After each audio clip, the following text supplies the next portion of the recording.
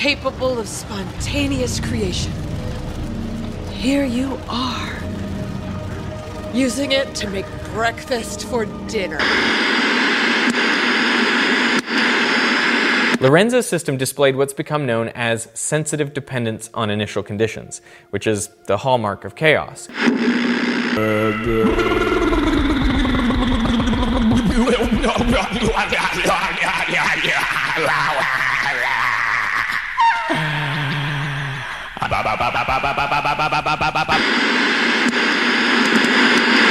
It's a little bag made from the skin of a toad.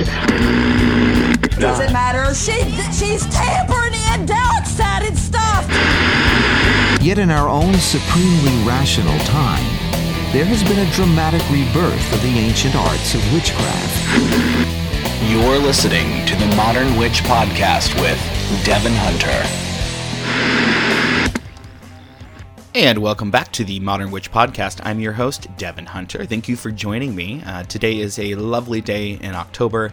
I was hoping to, of course, have this out a little earlier. Things got busy. I just finished up all the photos for my second pictorial book, which is Crystal Magic for the Modern Witch, which will be available in, I believe, summer of 2022.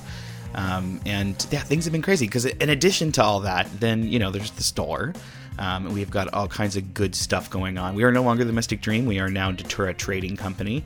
And we've added plants. And so I've got rare, tropical, magical plants, all kinds of cool stuff up. So if you are like me and you're one of those witches who ended up leaning in to plants and crystals more so than, in the past, especially with the pandemic and things going on, you definitely want to check out my shop, DaturaTrading.com. I got shit covered. So I'm just saying, check it out. In addition to that, we have the official Witches Sabbath, which is happening in November, the first weekend of November. That's a completely online event. We've got Madame Pamita, who's coming in. We've got Maxine Miller, which is just amazing. Our theme is creativity, just so you know. So hence Pamita and, of course, Maxine Miller. We've got Jesse Hathaway, who's this really, really phenomenal. You might know him from Wolf and Goat. He is a very talented magician who has some really cool recipes and stuff up his sleeve. So excited about that. We've got Chris and Tara from, of course, Down at the Crossroads, Basim Sword and Staying, I believe. And, then you'll have me, you'll have Matt Oren, you'll have the amazing, of course, Storm Fairywolf, and then, of course, last but not least, we will have Laura Tempest Zakroff, and we're your hosts for this whole event.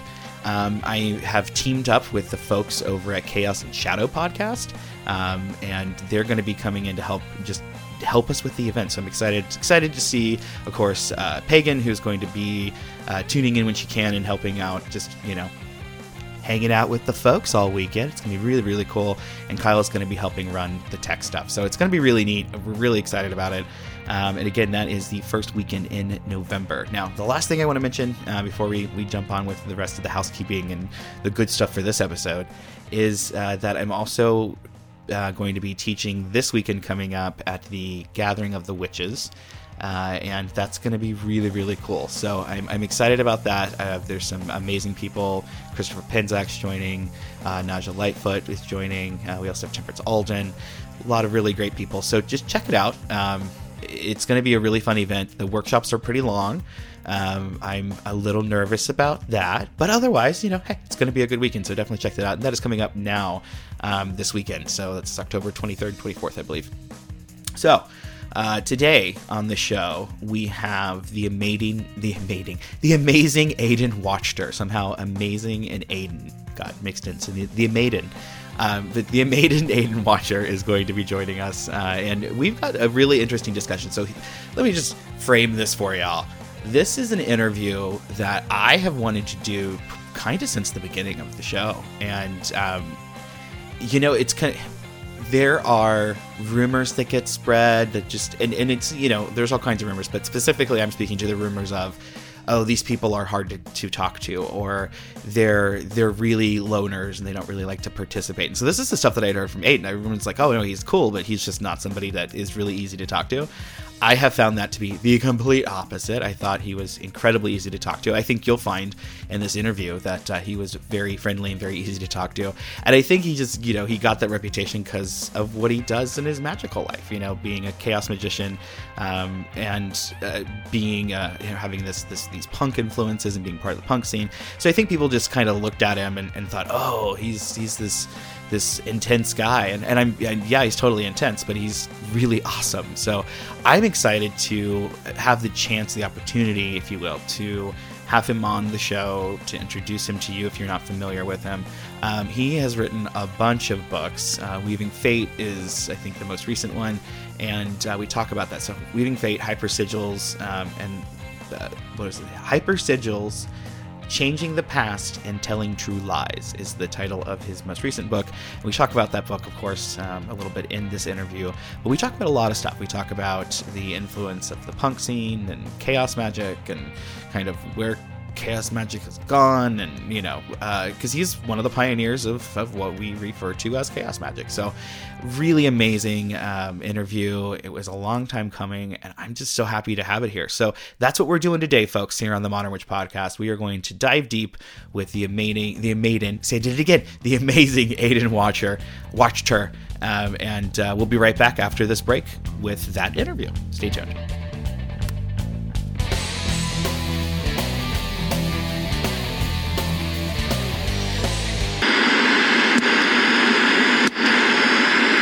Chaos magic, Wanda. And that makes you. But I think fundamentally what punk stood for was keeping it real and raw and authentic in a time where everyone else was overly slick and bloated and fake. More than anything else, the big idea is to reject tradition and convention, to throw out all the stupid, arbitrary rules that everyone follows without ever questioning, and to just do whatever the fuck you want with your art without feeling like you have to stop and ask permission from the self-appointed gatekeepers of culture and good taste.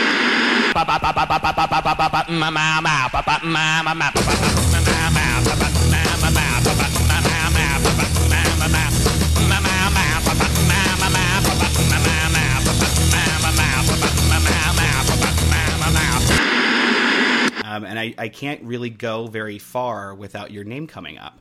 And it's always in a good way. It's always like, oh, Aidan Wachter, wrote this, and it really helped me understand this concept. And I love that he was able to help me break down these rules and these regulations that I felt I had to follow, and now my magic makes sense.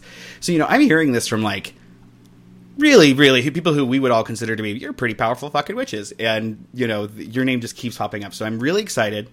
And I will say that you are one of the people who, out of all of, like, every time I ask, like, who do you want to come on the show, your name is always popping up. So I think we're going to have some happy listeners. That's awesome to hear. Yeah, no, it's awesome to talk to you. It's awesome to talk to you. Well, yeah. Okay, so So, all right, well, I guess we'll just get started with that. So let's start at the very beginning, and I hate to ask the question because it's so basic, but what's your origin story, man? Like, how did you get started in the occult, and what was it that, in this experience, this is kind of what I want to hit at, what is it in that experience that made you stay? Because so many people come to the occult, they are here for a year or two, and then they move on. But then there's those of us who stick around. And so I'm wondering, where did you start, and what made you stay? It's a funny one.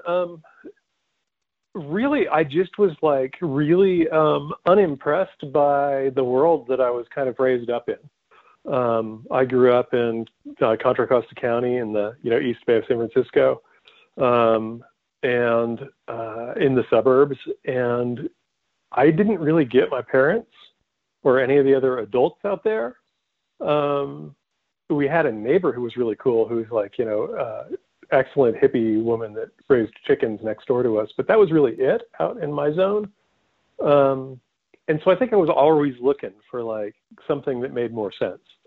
And I found that in kind of odd spirituality and eventually witchcraft and then into magic itself. And so I think I was already I was sold before I found it, is what probably made me stay. Like, I was really like, okay, even when I was finding things that weren't 100% dead on, to my worldview, I'm like, this is so much closer. These people are at least we're at least talking about the same things, right?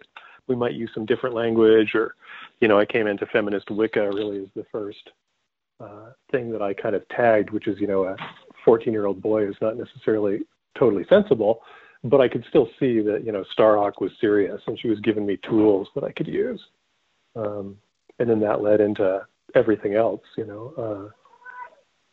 If there was anything that made me stay, it was probably that I stumbled into the Temple of Psychic Youth in 81 or 82, who were like outright punk kind of freaks.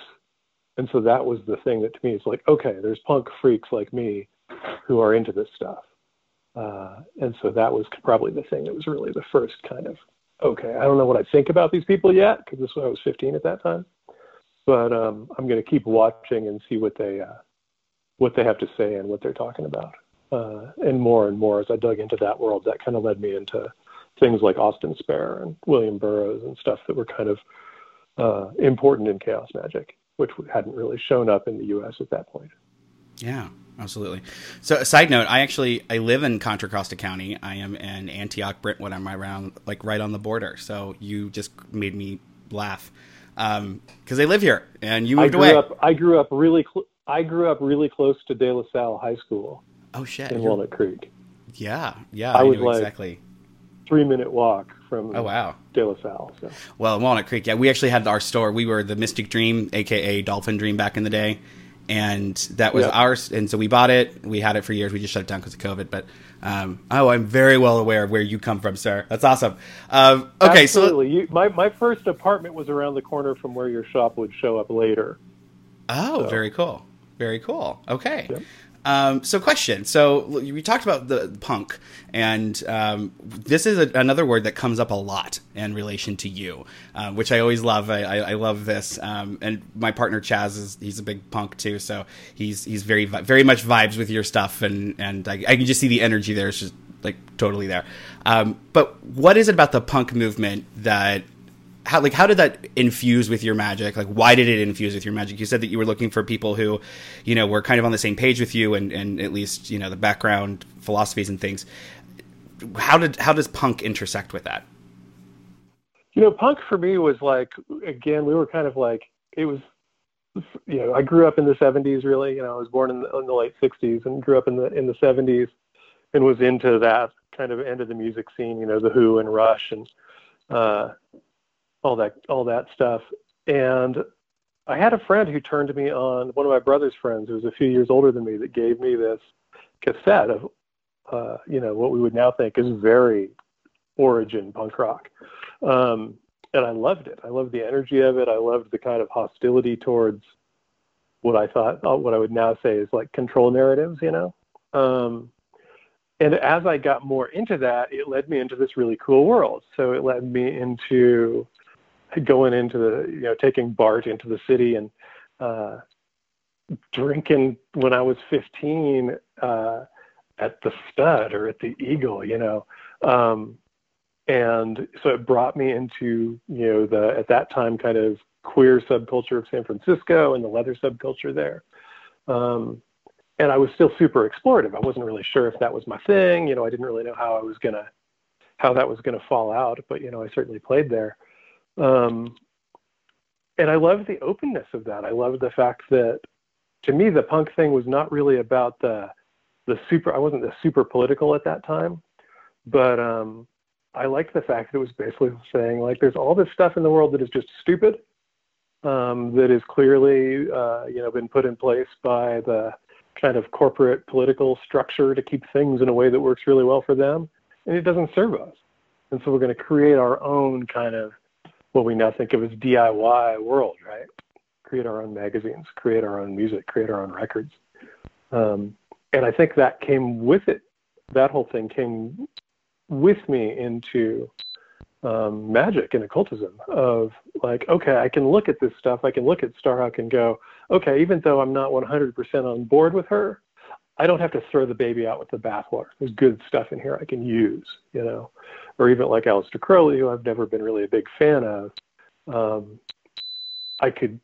I knew that I could kind of use that, and it could be kind of like, To me, it was very much that. Jason Miller and I were joking about it a few years ago, kind of like old line eclecticism, right?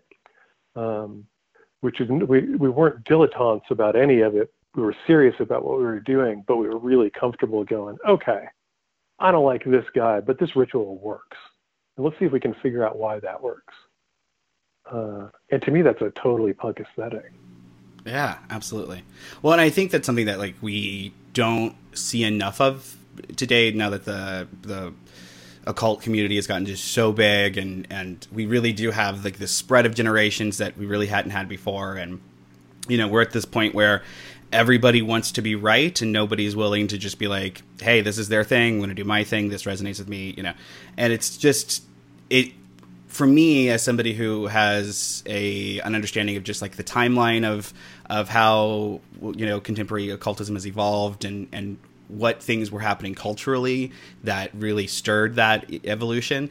You know, I'm looking around and I'm like, we're ripe for this. Like, we are absolutely, the world is ripe for the occult to pop and to evolve, continue to evolve. But we're just stuck in this narrative where everybody's got to be right. And if something doesn't feel quite right, then you have to, you know, obsess over it and call it out. And it's just like, well, it's just not your thing. Just move on, you know? So I admire that. I admire that early approach that you took, even though it wasn't an intentional approach. And it's something that, again, I wish I would see a lot more of these days. Well, how has that like informed you throughout the years? Because, you know, we're talking about the 80s, the 70s and the 80s. Here we are in 2021, and you're still a successful magician. You're still somebody who's applying these same principles. You know, you're still going out and doing your thing and discovering your you know, what's singing to your soul. How has this worked out for you? I mean, you said you were this punk, and you're still a punk, and, you know, but now here we are all these years later, you're on the different end of the spectrum. Like, how did this work for you? Like, what were the values, or what were the core traits that you tried to carry through the years with you that's helped you to just maintain this idea of who you are and what it is that you're working for spiritually? Right. You know, there's a thing that I've talked about in a couple of podcasts in the last year that kind of sinks in there. And there's a great thing that says that it was said about punk rock. It's also been said about country music at different times, but which is that defines those as being, you know, genres that are three chords in the truth, right? And I think that it really relates to blues music to me too. That like there is a core reality to magic. And that's the most important thing to me. Just like there is a core kind of reality to blues music or punk rock music, which is that these things are understandable by everybody on some level, right? We feel this stuff. And if you can kind of take that, then you can end up with really phenomenally different versions of the blues or of punk rock or of rock and roll, however you want to view it. And to me, that's the same thing in magic. And we do have this really weird thing right now where there's so much information that people do kind of want to click out, right? They want to go, okay, this is my little subset and I'm totally invested in it. That wasn't really much of an option when I was growing up because there wasn't much stuff around, especially where I was. Once I got old enough to start realizing, oh, I could get into Berkeley and buy books and be home before I was not, you know, before I would be in trouble as a teen. Once I figured out that was a viable thing to do, but out in Walnut Creek at that time, that was no option. And so I try and keep that in mind that like, even the folks that are really militant right now about this is the one true way, I always look at it and go like, we'll see where you're at in 15 or 20 years here. It doesn't bother me, you know? But yeah, for me, I was always like, I knew it was real before I got there. And so I didn't have that phase of needing to be convinced. And I think that that's what can kind of make things get calcified sometimes, is people actually need kind of that support structure of saying, this is the right way. If you do everything according to the book or the different, whatever school you're in, then you're doing it right and it will work. I already knew it worked. I'd had crazy experiences early on in my life. So I knew that the world wasn't like it was portrayed again in kind of the suburban world that I was at. So I didn't need that. So I was always just like trying to come up with a workable tool set. Like I didn't need a belief structure, right? If that makes sense. I really was like, give me the toolkit. Like I need the hammer, I need the screwdriver, I need the wrench, I need the pliers. And if I have that, and I have a really experimental and open to experimentation and open to learning from failure and learning from success, that's really what I wanted. I just wanted a basic toolkit that I could then see what I could build with it. So I was never really looking for that system. You know, because I try and speak to the folks who in the current world haven't found that system that works for them, or find a lot of places that really chafe, you know, I try and speak really directly to that chunk, because I think it's the biggest chunk of the pagan or occult world. It doesn't look like that way because it's kind of hard to talk about, right? You really are putting yourself out there and just going, this is my thing. And that's not comfortable we do have a culture that can be very, very harsh and judgmental, you know, especially with anything that kind of is, you know, what gets called UPG now, the unverified personal gnosis. And so to me, I really target at that.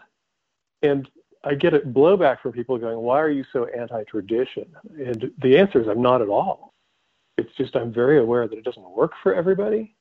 And the part of what I try and do is be very vocal for those folks that it doesn't work for, and go, it is okay to come in here and experiment. And it's okay not to have to pick sides between whether, you know, if you're doing this particular form of witchcraft or that particular form of ceremonial magic, you're doing something wrong, or mixing them up, because I'm a total hodgepodge, you know, of Eastern, Western, really honestly, like, you know, worldwide shamanic influences.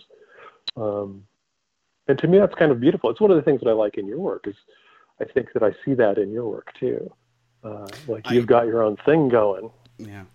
Yeah, I really love what you're like. This whole time you've been talking, I'm just going, oh yes, because it's so, like, for me, I was just this kid who was having really, really, really weird psychic experiences, and I needed answers and I couldn't find them, and the occult just happened to be where I could find some. And then it was very, you know, once I felt like I had the answers I could use at the time, then it was looking at this toolbox and saying, okay, well, you know, in my case, I'm from rural Ohio, and not a lot of options for people in that area. And I started to realize that I could use magic to just like get out of there. I could better my situation. I could build a life for myself. And at a really young age, I knew, because I'm watching like all these people I go to high school getting pregnant and dropping out at 14. And then the meth thing happened in the Midwest big time. And we lost a lot of people I went to school with. And, you know, it was really depressing, you know, to kind of just think about the future at the time. And it was literally like me and my crazy psychic experiences and the witchcraft. And those were the things I got to hold on to. And because of that, I was able to create my own thing and do my own thing. And I've been very content once I figured out that was okay. But I think I spent a lot of time, like I went from different Wiccan traditions and getting initiated and becoming, you know, a third degree and doing all the stuff that you're supposed to do because that's what, you know, is presented to you as you're trying to fit into the form. And none of it ever really was me. It never really fit me. And it really wasn't until I sat down and was like, hey, there's this really amazing thing that I've always held on to, you know, from this Japanese culture that I am not a part of. No, not at all. But it's inspiring. So let's write about this, you know, this experience. Let's write about this culture, bring awareness to this culture, but also say this is how this can inspire me. And that I was waiting to get grilled like by the whole world on that, and I didn't. And I was like, holy shit, what is this?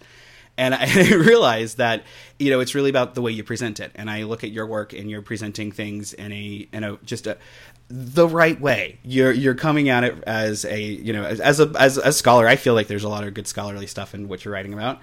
But you're also coming at it from a really practical, this is how X, you know, this is how we get from A to Z, and these are the things that we need to apply, and we can do it in a way that isn't going to be overshadowing, you know, another tradition or another culture's whatever. You're very respectful of these things while still breaking down the walls that we typically rely on to contain them, and that's something I really appreciate in your work. And to that effect, or to that point, this is something that a lot of people, like when I started asking people about, like, well, who are the authors, who are the writers, and the people out there now who have created a system of magic or have their own style that is unique and has, you know, informed you, and over and over and over again, your book keeps popping up. And Weaving Fate, Hypersigils Changing the Past and Telling True Lies. This keeps coming up over and over and over again. And so it was sitting on my, because, you know, you get a book list and you get a whole stack of books. And so I was sitting here for many, many moons. And then I finally was like, all right, I'm going to grab this. And I started going through it. I couldn't put it down because you write in this way that it feels like we're talking. And you're already, it's like, you know that this person's going to ask a question about something. So there you are, you're following it up. It's really well written, but yet it's this, you know, I feel like if, and pardon this, I hope this doesn't come off as rude, but I feel like if you were a newbie and you picked it up, you'd be like, what the fuck is this? And I love that about this book. I love it. It's so funny. Yeah, it's, I got a great communication from somebody that said, I read your first book, and though it's really, you know, it's like a book that I would have loved to have when I was just starting out, because it goes way deeper than a lot of the stuff that's out there that's kind of, you know, beginner available text, you know. He said, and so I was really like hesitant to get Weaving Fate until a bunch of people told me, like, this is not that book. And he was like, there's a bunch of shit in here I literally never thought to ask. This is somebody that's been at this for like 35 years, like I have. And to me, that's like the best compliment, right? You go, that's yeah, but this is also coming from like actual experience. And this is my big thing is, you know, well, TikTok is going crazy. I got all these, there are, you know, you got teenagers teaching the world about this stuff, and they just don't know. They just don't know because they haven't had the experiences. They haven't really sat down. As you were saying, you know, talk to me in 15 years. It's kind of what, you know, I keep seeing this everywhere. And it's so disheartening. And then here's your book, and it's the exact opposite of all of those things. So it's really exciting just from that perspective. Because right now, I mean, when you've got, you know, kids on TikTok calling for everybody who's not Romany to quit reading Tarot because it's cultural appropriation. It's like, you have no fucking clue what you're talking about. But these are the conversations that people are having now, and it's just like, really, folks? Like, there's real shit we could be doing right now. There's real stuff that's happening, and apply it to your life. And this is my big thing with this book, with Weaving Fate. It's all applicable. Like, everything is applicable because it's about kind of it's magical philosophy, and you know, there's obviously plenty of praxis and things in there, but it's really about like, okay, this is how you tune into, you know, essentially the system and work with it. And that is something that I'm going to say two things to this. First of all, we don't usually see in books talking about the system, like plugging into, you know, what we sometimes refer to as the universe or whatever, and actually developing a relationship with it, where you can feel it and you can sense it and you understand what's going on with it. We don't talk about this a lot because, again, I think we're just so wanting to follow instructions and things like that. You're really giving people the opportunity to create their own witchcraft, create their own occultism here. And I don't know if that's something that everyone's really picked up, because you're giving us a lot of what, you know, we would consider UPG, but it's incredibly practical, and it obviously connects to the next thing. Like, it's not, we can call it UPG, but in my opinion, it's like, no, this is just observations. These are observations that are incredibly well, like, flushed out here. So what was your intention when you went to go write this book? Because it is kind of the surprise book. And I loved it. I'm very excited about it. And I hope everybody, you check the show notes and buy your copy today. But what was like the impetus for this? Like, why did you sit down and finally write this book? It was funny because, and thank you for the kind words. That's greatly appreciated. So again, 6 Ways is kind of this overview, and kind of the idea behind 6 Ways is that like anybody should be able to find like 3 to 5 practices in there that resonate with them, that work.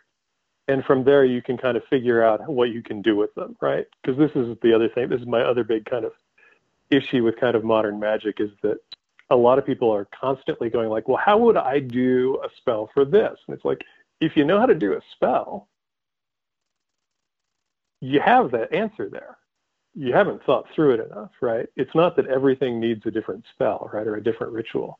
Like, bring that into that space and see what comes and tinker. Is my thought about that. And so I was like, okay, so how do I give somebody the most focused toolkit now, right? I gave somebody a really wide-ranging toolkit, but how do I give somebody the kind of most focused, I'm not going to call it an outright system, but the pieces work together incredibly well and support one another and kind of produce this synergistic effect, right?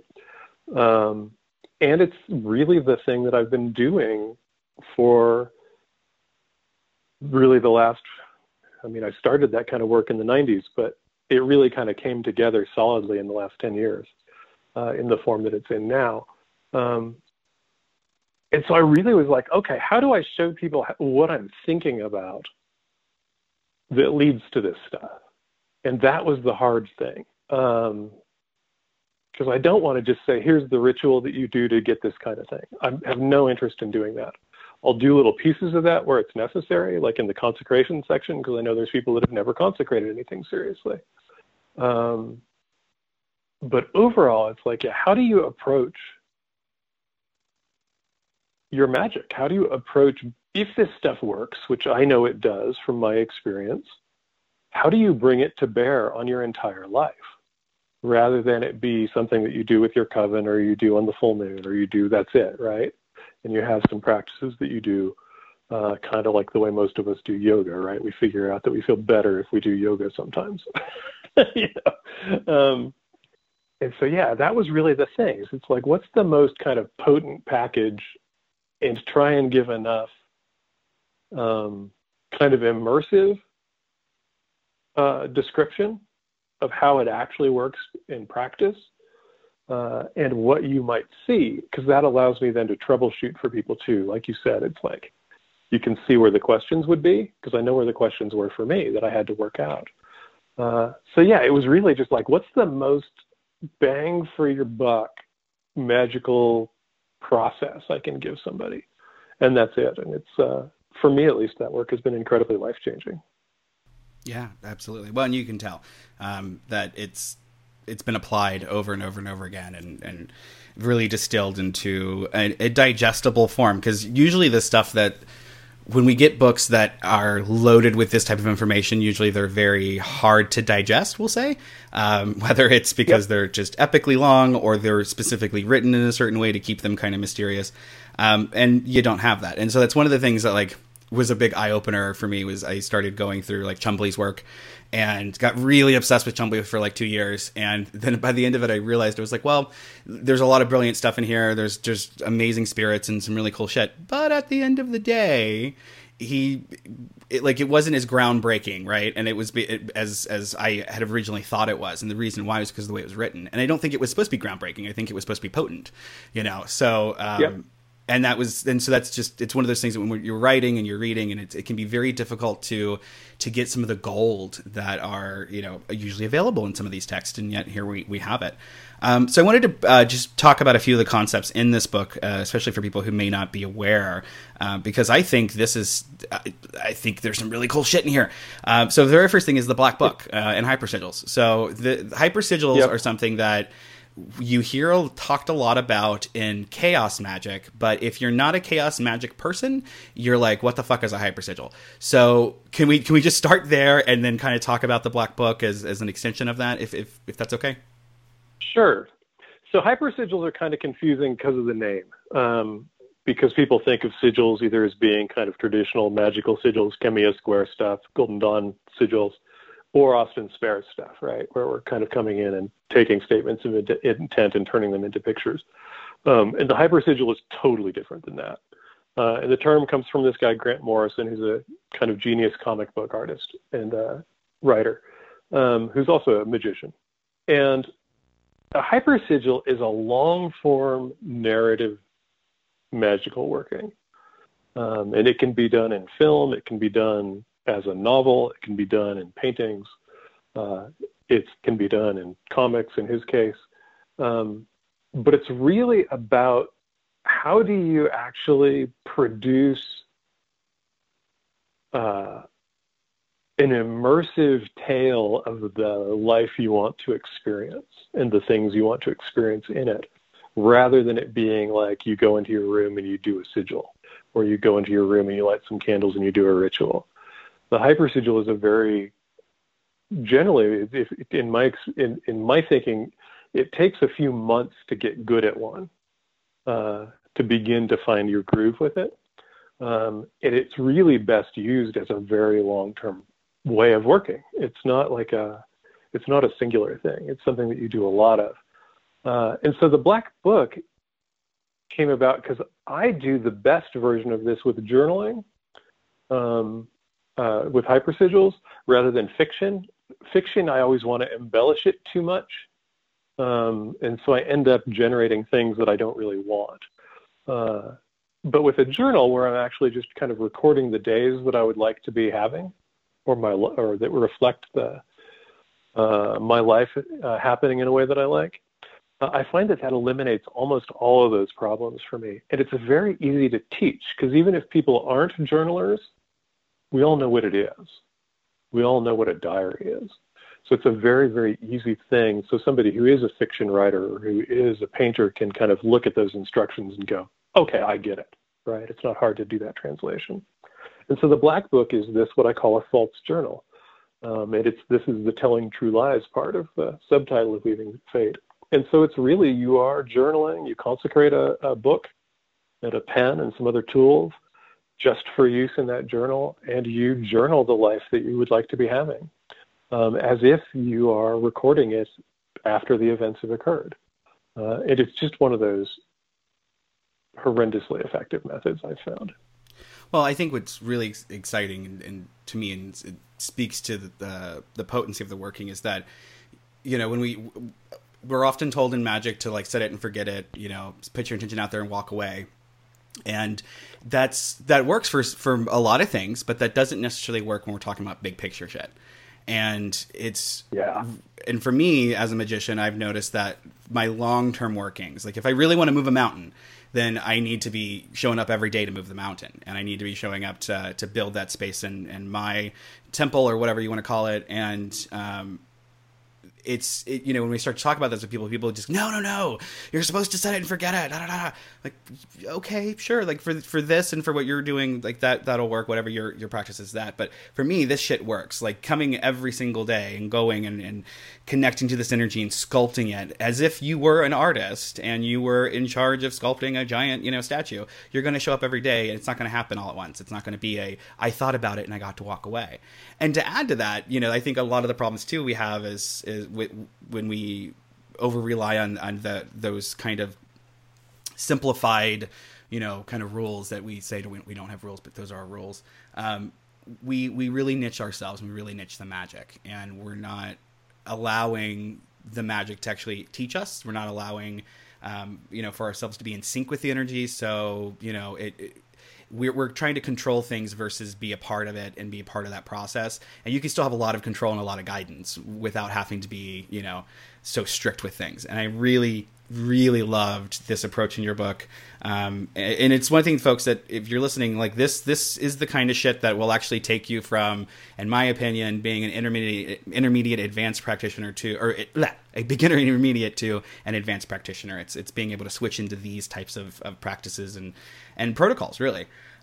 One thing that I'm going to kind of like put two sections of your book into one here, because I don't want to give too much of the book away. I want people to go buy your book, but also B, there's just so much here. There's so much good stuff that we couldn't cover it all. But a big, huge aspect of your work that stuck out to me was the ability to, or not necessarily the ability, but the teachings related to helping us go back into the past, reorient the energies that were built at certain times so that they better suit us now, and dealing with things like, ancestors and traumatic experiences. And what people don't realize, and this is like why in my books I harp so much on, like, get your shit together, like sit down, do your demon work, like really go through this, because it's going to come up and bite you in the ass if you don't. Like, every single time it's going to stop your magic from being able to manifest. It's going to stop you from feeling confident. There's a lot of things that are going to get in the way, and psychically you're really screwing yourself up with that. When we have tools like what you referred to in the book as like the corridor, the fever stone, we're getting this opportunity to really go back and reorient things that are, from our past that are still being applied to us, by ourselves. We're still applying those experiences, those maybe lessons, maybe not so lessons. And they really guide us as we're moving forward. They change the way that we would make our decisions. They impact the way that we would choose to grow. And people don't think about that. To me, this is one thing I end up harping on a lot when I'm online and when I'm talking to people have questions. It's this idea, you got to know who you were in the past, and you got to be able to be okay with who you were in the past before you're going to be anything in the future. Or else you're going to keep, asking for forgiveness from the past, or you're going to keep going back and trying to make sense of the past. There goes Iggy right into the crowd. We've lost audio on him. This seems like a good chance to get a message in.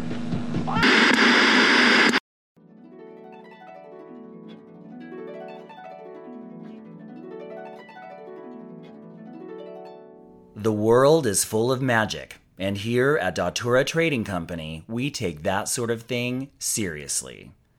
Let's check on Jimmy as he enters his 7th hour of assembling his new IKEA cabinet. Go in your hole. What's wrong, Jimmy? You seem stressed. I have been trying to get this assembled all day, and I have a big meeting in the morning, and I'm pretty sure my boss has been bitten by a werewolf. Wait, what? Your boss is turning into a monster? Yeah, he scheduled it for 7 a.m. That's horrible, Jimmy. It sounds like you should have gone to DaturaTrading.com before this got out of hand. Isn't that the place that used to be the Mystic Dream? Why would I go there? Because they sell the best ethically sourced crystals and minerals that can help with anything from stress management to werewolf evasion. Nah, crystals aren't really my thing. They also have specialty-made candles, oils, incense, and bath and body products made with the finest of ingredients from all over the world by occultists who know their shit. You son of a bitch, I'm in. And don't forget about the rare and magical plants. They even participate in the Save Our Species program to help conserve endangered plant species from going extinct in the wild. Well, that's really nice, but why would I want a rare or magical plant? Why? To go inside that new cabinet you just finished, of course. Aha! Got it. Take that, you Scandinavian designer who doesn't like right angles. Wait, how did you know I was finished? Because I'm the narrator, Jimmy. I see everything. I see everything. Don't forget to check the latest details at DaturaTrading.com. Sterling silver is on sale all holiday season. Werewolves hate silver, Jimmy. And remember, don't look at them in the eyes. That's how they steal the souls of your grandchildren. Bye-bye, Jimmy. Until next time. Can you help me lift this up? DaturaTrading.com, the home of esoteric essentials and beautiful design. Proud sponsor of Modern Witch.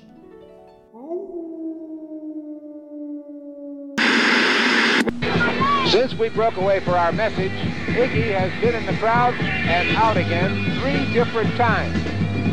They seem to be enjoying it, and so does he. No. What was the rude word? Shit. Was it really? Good heavens, you frightened me to death. All right. What about you girls behind? Are you worried, or are you just enjoying yourself?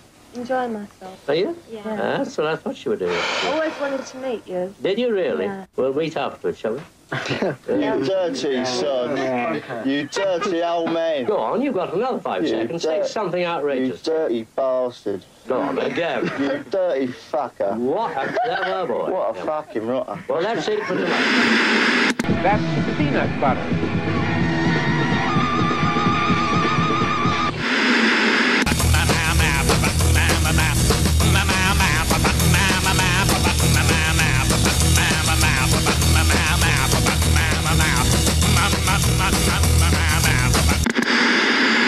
We get the tools for this stuff here in this, and it's not like, I mean, it's deep, but it's not like unapproachably deep. Like this is again very practical, right. Kind of things here, and it's beautiful. It's really great. I just rambled on about why I find this to be important, but why was this a thing for you? Because this is like a chunk of the book. This isn't just a little, segment there. This is a big chunk of your book that's dedicated to this type of work. Why? Why do you find this to be so important? Looking back on your practices to now. So, if I had thought of this, I would have put this in the book if I'd thought of it at that time, but the best way that I can say it is there's this kind of precept in a lot of different kinds of energy work, magical work, even New Age stuff that says there's different ways that it's put. Sometimes you get, power goes, power flows where attention goes. My preferred statement of that is that power follows the gaze. Is what I would say. And what I mean by that is that what you clearly can pinpoint as whether this is a target in an individual working, right? Or as a long-term goal, long-term life changes, long-term changes in the world, you have to be able to see it, to flow energy there and to flow magical power to it. You have to be able to see it. And this isn't really a visual process, but you have to be able to sense it, is what I would say instead. So I would say that, power follows the gaze. So the problem that we have as magicians, I think, overall, more than anything else, it's not that this stuff doesn't work. It's that our gaze is constrained by our pasts.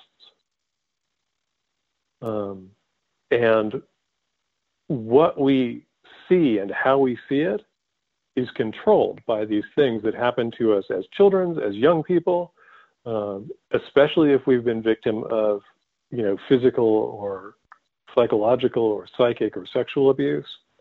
Well, and I'm just going to pause you here real quick, because if Mm-hmm. you're listening at home, like there's science, like there's psychology, there's studies, there's so much to back this up. Like this isn't just some woo-woo thing that you feel. Like this is a real thing that Aidan's talking about. And so when we're talking about dealing with your shit or going to therapy and recovering and just getting into a better, safer space for yourself, like here's the magic to it, right? So we've got this real world stuff that we can go do, and we're always told to go do and go talk therapy, go do this stuff. But people really have a hard time integrating this into just their own daily practice, their own personal practice. And so I'm just stopping because I want to really emphasize this with people. So many discussions we've been having online lately that are circling around this topic, and there's real world stuff that Aidan's talking about right now. Like this, you can do the magic to impact this real world shit that is on your shoulders right now. Sorry, have to digress, but please go on. No, absolutely, and it's worthwhile. So if we take this idea that, and another way a way that I do talk about in the book is that our identity, what we see ourselves as, who we see ourselves as, what we believe is appropriate or viable or even possible for us, that's really what I'm talking about is the things that control our gaze, right? You aren't going to get somewhere that you can't see. And again, most of the roots of that stuff are in the past. It's if you were just dropped fully formed right now into whatever room you're standing in, none of that stuff is playing, right? We could argue that there's, if you go with kind of rebirth ideas or reincarnation ideas, which are worth looking at as two different things. I'll throw that in because they are different things. And so if you have an issue with reincarnation, look at kind of Buddhist ideas of rebirth instead and see if those make more sense to you. Anyway, these past events control what we believe is possible for us. That's step one. Through my practices, and again, we see this in a lot of modern psychological approaches and things, if we take what we learn from those approaches and we bring it to magic, what I'm going to say too is the other thing that happens with our power beyond it going where we can kind of focus it, is if we have these traumatic experiences, and understand this can be that you were a horrible person earlier in your life. This isn't just about being on the receiving end of shit. If you don't process that stuff in some way, there is tons of power trapped in it that you could be using to improve your situation, either heal yourself from the damage that was done to you, do your best to heal the damage that you did to others. But you have to free that energy up. Knowing that it happened isn't enough. Taking responsibility in the sense that we often think about it isn't enough. That if you buy this kind of worldview that we're talking about here, there are real kind of pockets of power that are trapped, that are unavailable to you, or that are twisted and are having influences on you. And this is just a given to me at this point. I've been doing this work for a long time. I am not done doing it. That's that chunk of that stuff. It is funny. I love the people that kind of ask me about this one thing or write me about this chunk, because this is actually probably the most powerful piece for most of us. It's great that you can kind of write your own reality more or less within, whatever constraints we find ourselves in. But if we can't get kind of dig into the guts and go, okay, I've got crossed wires, I've got bad information, and this stuff is constraining what I see as possible, what I believe about myself or about other people, and it's shading and coloring and controlling everything that we do. And so to me, it's just hugely important work. Yeah, and if we're not doing this work, then we're spiritual bypassing. I mean, if you're at the point where you're trying to manifest things and you've got a lot of magical plans, but you don't have the thing inside to click it on, and you aren't going back and doing this work, then we're bypassing. We're not really doing the work to be able to hold that energy, right? I mean, that's the other part of it. Right. Is if you can't see it, you can't take responsibility for it. You can't own it and work through it. It's always going to have power over you, and that's unfortunately, at least the way I look at the way it works. It has power over you, or you have power with it, and those are your options. And it's hard. It's really hard because I think a lot of people come to the occult for our fantasy world. There's a lot of escapism. There's obviously paganism is a big part, and so we have a lot of myths and a lot of ancient religions and all kinds of really cool stuff. But at the end of the day, fitting that all into a very modern world is really difficult. And again, that's why I like your work, because it speaks to that. You can do things that I think really were being talked about or really were being approached in classical occultism, but weren't applicable for the everyday person. It wasn't going to sink in the same way. And yet here we are. 2021, we've got Weaving Fate, thank the gods. So everybody pick this book up. I've got links in the show notes. You definitely don't want to miss it. But Aidan, you're doing other stuff too. So you've got this book. You've got a podcast that you started last year, and which hopefully we'll get more episodes soon. But I totally get it. I know how hard this is. Yep. You've got this website. You've got a lot going on. So what recently? So after this book has come out, there's you've been growing and thriving in these different ways online. What are your current projects right now, and why are you putting energy into them? Because I'm seeing you dropped up your name dropped in a bunch of places. I have been mostly just kind of getting out. The last year has obviously been quite crazy, and part of what I've been trying to do is there's a big Facebook group for 6 Ways in Weaving Fate, and I kind of track that as much as I can. and look to see kind of where there are gaps, and so some of that is kind of informing a book that's hopefully going to come out this year, though I don't know if that'll really happen, but that would be the goal. I'm really interested in seeing what, I guess to me, the driver right now is like, things are really tough for a lot of people. And there's a lot of illusion in the media about how much better things are, or are going to be, because of drastic, but changes that are not drastic enough, right? I think for a lot of folks that would be listening to you and I talk, the shift in the presidential election, all that are big deals, and they are. But we have much huger problems as individuals and as species. And so for me, the goal is to try and get as many of the individuals that would ever look at my stuff, kind of more information or more approaches, because not every approach is going to work for everybody, and more support to really go after this stuff for themselves. Because if you can kind of clear through your own stuff, then you can really make real changes in the outer world. So yeah, the podcast will start up, I think, in the next few weeks again. And we'll see if the book happens this year or not. I would like it to. But yeah, for me, it's really, when I started doing the jewelry work a while ago, before I retired, now almost a year and a half, 2 years ago, the kind of thing that I got from my allies was straight up is that they're like, we want you to transmit this shit that you've been doing, because it will help people. And so that's always my focus on this stuff. And the feedback so far indicates that, at least so far, I've been successful for some people. So that's the target for me. I got to say,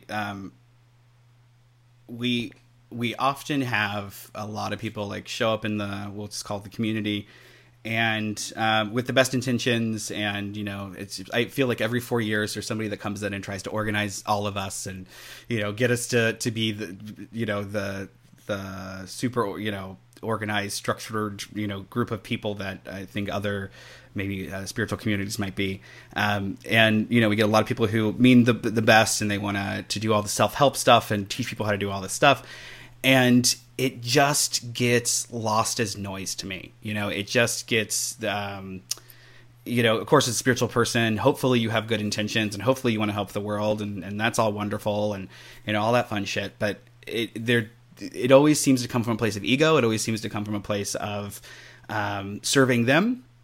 And there's nothing wrong with serving yourself, especially in this world, Lord knows. But when it comes to this idea, one of the things I saw somebody post on Twitter a couple of weeks ago was please no more content creators. We need priests, spiritual leaders, la, la, la, la.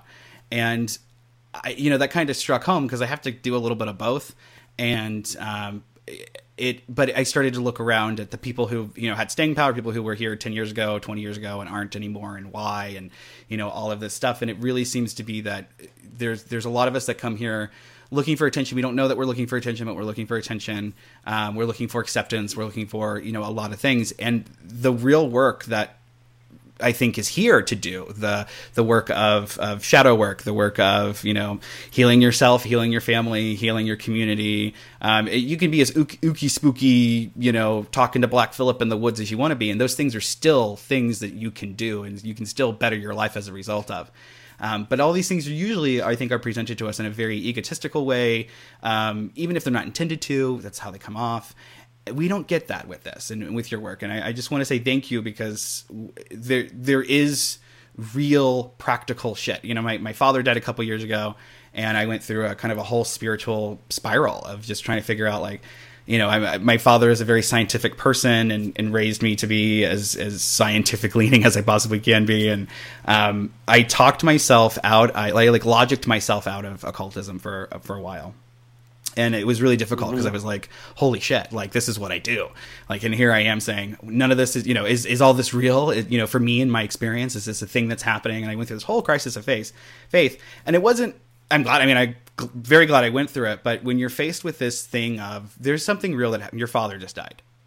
You looking around in occultism, you look around in pagan, there's nothing support there. There's nothing to help you necessarily go through that process. understand that process, make peace with that process. So I found myself looking at the East again, and I always find when shit gets real in my life, I go to like Buddhism and I start like studying, the Dharma and questioning things and putting things into relation. And I'm saying all this because I feel like with your material, there's stuff here that can help people when they're in those moments where they feel lost, where they're in a spiritual plateau. They don't know where they are. They don't know where they're going. They know that they're here, that they resonate with the occult, but they don't know what the occult can really do for them spiritually when it comes to their spiritual evolution or their spiritual processes. And I feel like with your material, you acknowledge that struggle without acknowledging that struggle necessarily. And you're giving people the tools to really deal with the big shit that happens. Like your father dies, right? You're giving people, and you're not coming out and saying it necessarily, but you're helping them build that toolkit. And to me, that's fucking epic, dude. It isn't about, casting a spell on your locker to, keep somebody from looking in or, whatever. You're doing some really actual spiritually nurturing work for other people. And, if we were to look at you, I wouldn't call you a hoity-toity, fluffy bunny. I hate that term, but you know what I mean? I wouldn't necessarily see you as a unicorn, right? I see, but yet here you are, a very real person, very punk, very in your face in a lot of ways, doing this work that's really important right now. And obviously for you, you've gotten something out of this work, right? So I want to kind of, as we're getting to a close, because I know I'm rambling on and on and on. I've kept you long enough. But what is it about your work, in your experience, just talking about your evolution, your path here, what is it about your work that brings this stuff into focus for you? For me, I think it starts when I was really young. When I first started doing this stuff, instead of kind of expanding kind of the palette immediately, right? I never really was kind of like a spell hunter or a ritual hunter, nothing against it. It's just, we're all wired to do things in different ways. When I started doing magic that worked, which was mostly sigil magic early on, and then kind of the effects of really long-term practice with kind of lesser banishing ritual of the pentagram and variants that I either found or created of that over the course of about, I guess, 7 or 8 years for that one. But in that first kind of 10 years, I kept going, hitting this moment where going like, okay, so I did this thing and I either got what I asked for and it was awesome, or I got what I asked for, but it was a little weird, or I got what I asked for and it changed me in some way, right? I started going, well, what does this say about magic? What does this say about what magic does for me, to me, with me? And as I look further afield, and I pretty rapidly moved into looking at things like, anthropological stuff on shamanism, and as I mentioned in the beginning of Weaving Fate, some of the first stuff that really resonated with me, though not as I'm going to go practice this, but the worldview was a lot of the Haitian voodoo stuff, Buddhist stuff like that. As I got older, all of that stuff has kept me doing that. Like, if this is a viable thing, which I absolutely know that it is for me and for a ton of other people, what does that mean? Not as, what does that mean as far as what's my identity, but rather, what does that mean about the nature of reality, the nature of my reality, the nature of magic? What should I do with this stuff if it's this powerful and if I know what it can do? And a lot of that was realizing that I got the things that I wanted in the outer world by turning that focus inward. Okay, I'm gonna do just the work to change the kind of outer circumstances, but that's kind of secondary for me. To me, the kind of roots of real effective practical magic is turning that to bear on yourself and going, okay, where am I so fucked up that I don't even know what I want? But I think I do. But every time I get it, I'm dissatisfied. What's that about? Can I use magic to interrogate that and to figure that out? And so I think that's been the biggest thing that, to me, I think I've brought to the table for myself. Absolutely. is I'm always like, okay, you want that. It's you've been in the kind of public sphere of working, but you get the folks, this person cheated on my best friend and left me, and I want them back. Right? Mm-hmm. Oh, yeah. And there's a ton of people out there that go, that's what they want, I'll do that work for them. Mm-hmm. I've never been that guy. Mm-hmm. I'm like, why? What's going on with you that this person cheated on you, dumps you, and you want them back? Right. That's the place to bring magic to bear. Because if you can figure that out, your life is going to be so much fucking better. Yeah. Yeah. Damn, Aidan, you dropped some good shit today, sir. I appreciate it. Well, it's a total pleasure to speak with you, and totally stoked to be able to do so. I recently listened to the podcast that you did, which I highly recommend, with Dara at the Spirit Box podcast. Oh, yeah, yeah. And I was just like, oh, man, yeah, we've got very different histories and different approaches in many ways, but I totally was like total kindred spirit. I had that from reading your book, but actually hearing some of your backstory, I'm like, oh, yeah, totally different folks as young people and all that, but in many ways very similar at the same time. Yeah, I definitely feel that, especially after talking to you today. It's really good to hear that there are success stories for people who felt something and then investigated it for themselves, and then were able to successfully, render something from that. And because I often feel like a little bit of an oddball. And this isn't, I'm not trying to be like, oh, I'm better. This is not at all. But I feel like a little bit of an oddball when it comes to having these, discussions with a lot of occultists, because I'm here for different reasons. I came here for different reasons. And that's evolved, as I've gotten older, and will continue to. So it's nice because I know there's lots of people like us. There's so many people like us who had that same thing click on, and then they went to go begin their journey. And I feel like there probably are more of us than we think, and we just don't know it. And so when we get to share these stories and we get to have these conversations, I think people are able to take a step back and say, hey, there are other people who feel the same way I do, or have the same search that I have. And B, that I get to own my magic and I get to own my spirituality. And that's something that I feel like a lot of our modern traditions, and I'm a traditionalist in my own ways for sure, but I feel like a lot of our traditions don't allow for that. They keep things a little hard to get a hold of. And so whenever there are people who are creating content or writing about their experiences, and they're able to convey those things that usually are not talked about, or if they are talked about, it's like within super secret circles. This stuff shouldn't be secret, right? This is the stuff that helps people be better. Why is this a secret? So I love that you're sharing it, and I know this is something I try to live up to. I try my very best to do. And so when I see this reflected in other people's work, it's amazing. And I'm so glad that we could get you on the show. And again, so many people have requested you over the years. So I know we're going to have a lot of happy listeners. And I appreciate all of it. Awesome. No, totally. I appreciate all the kind words you said. I'm so glad that you like my shit. So real quick, where can people find you, Aidan? Like if they want to follow your process, where are we going to send them?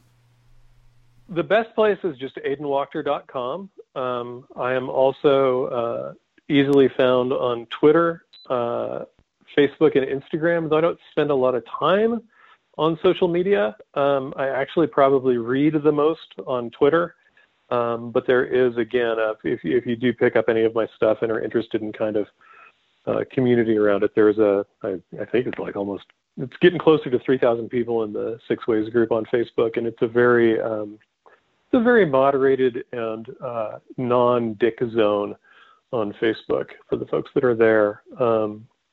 And yeah, there is a Six Ways podcast. There's 4 episodes up now, mostly question and answers about Weaving Fate at this point. And those will be growing in the coming weeks as I've got a little studio set up again. So it's so awesome. I'm looking forward to it. I know it is on my download list. I hope that you are subscribed, everybody. If you're not already, go and check out the Six Ways podcast and hit that subscribe button. And of course, leave a review. So if you listen to something and you get anything out of it, leave a positive review. It helps everybody, especially the person creating it. So Aidan, I wish you the best of luck with this, and I hope I can get you on the show again, because I know already I have a million questions I want to ask you. Thank you so much again for your time. I would absolutely love it. All right. Well, I will be in touch then. Thank you for having me. Absolutely, sir. Thank you so much. All right, everybody, stay tuned. We'll be right back with the Modern Witch Podcast.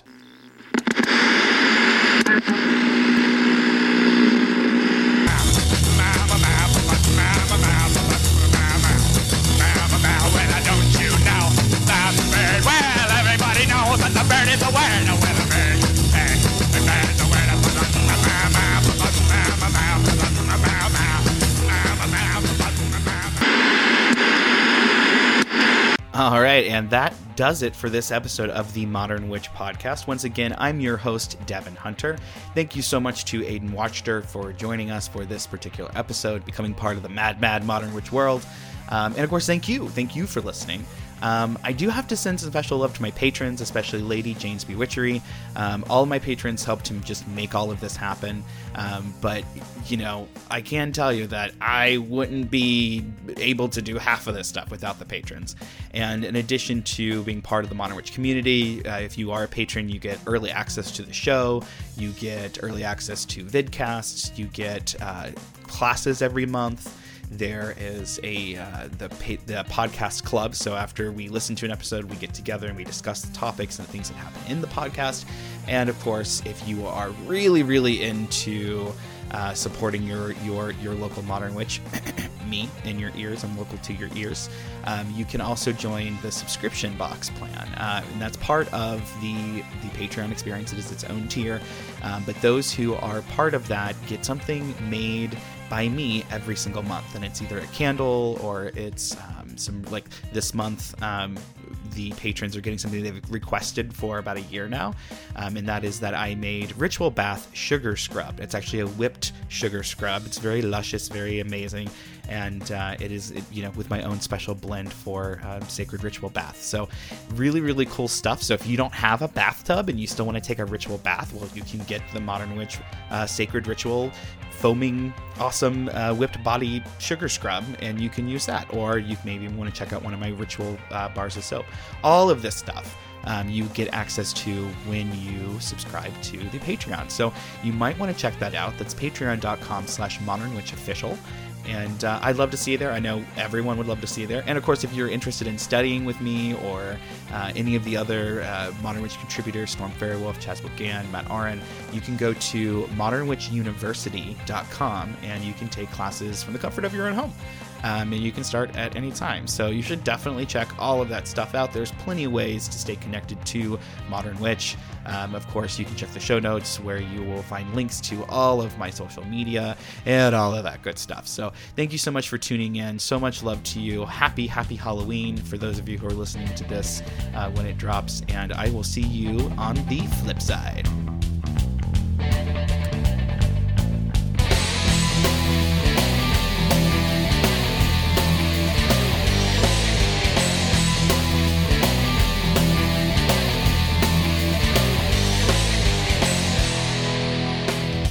There are forces at work here, dark, incomprehensible forces.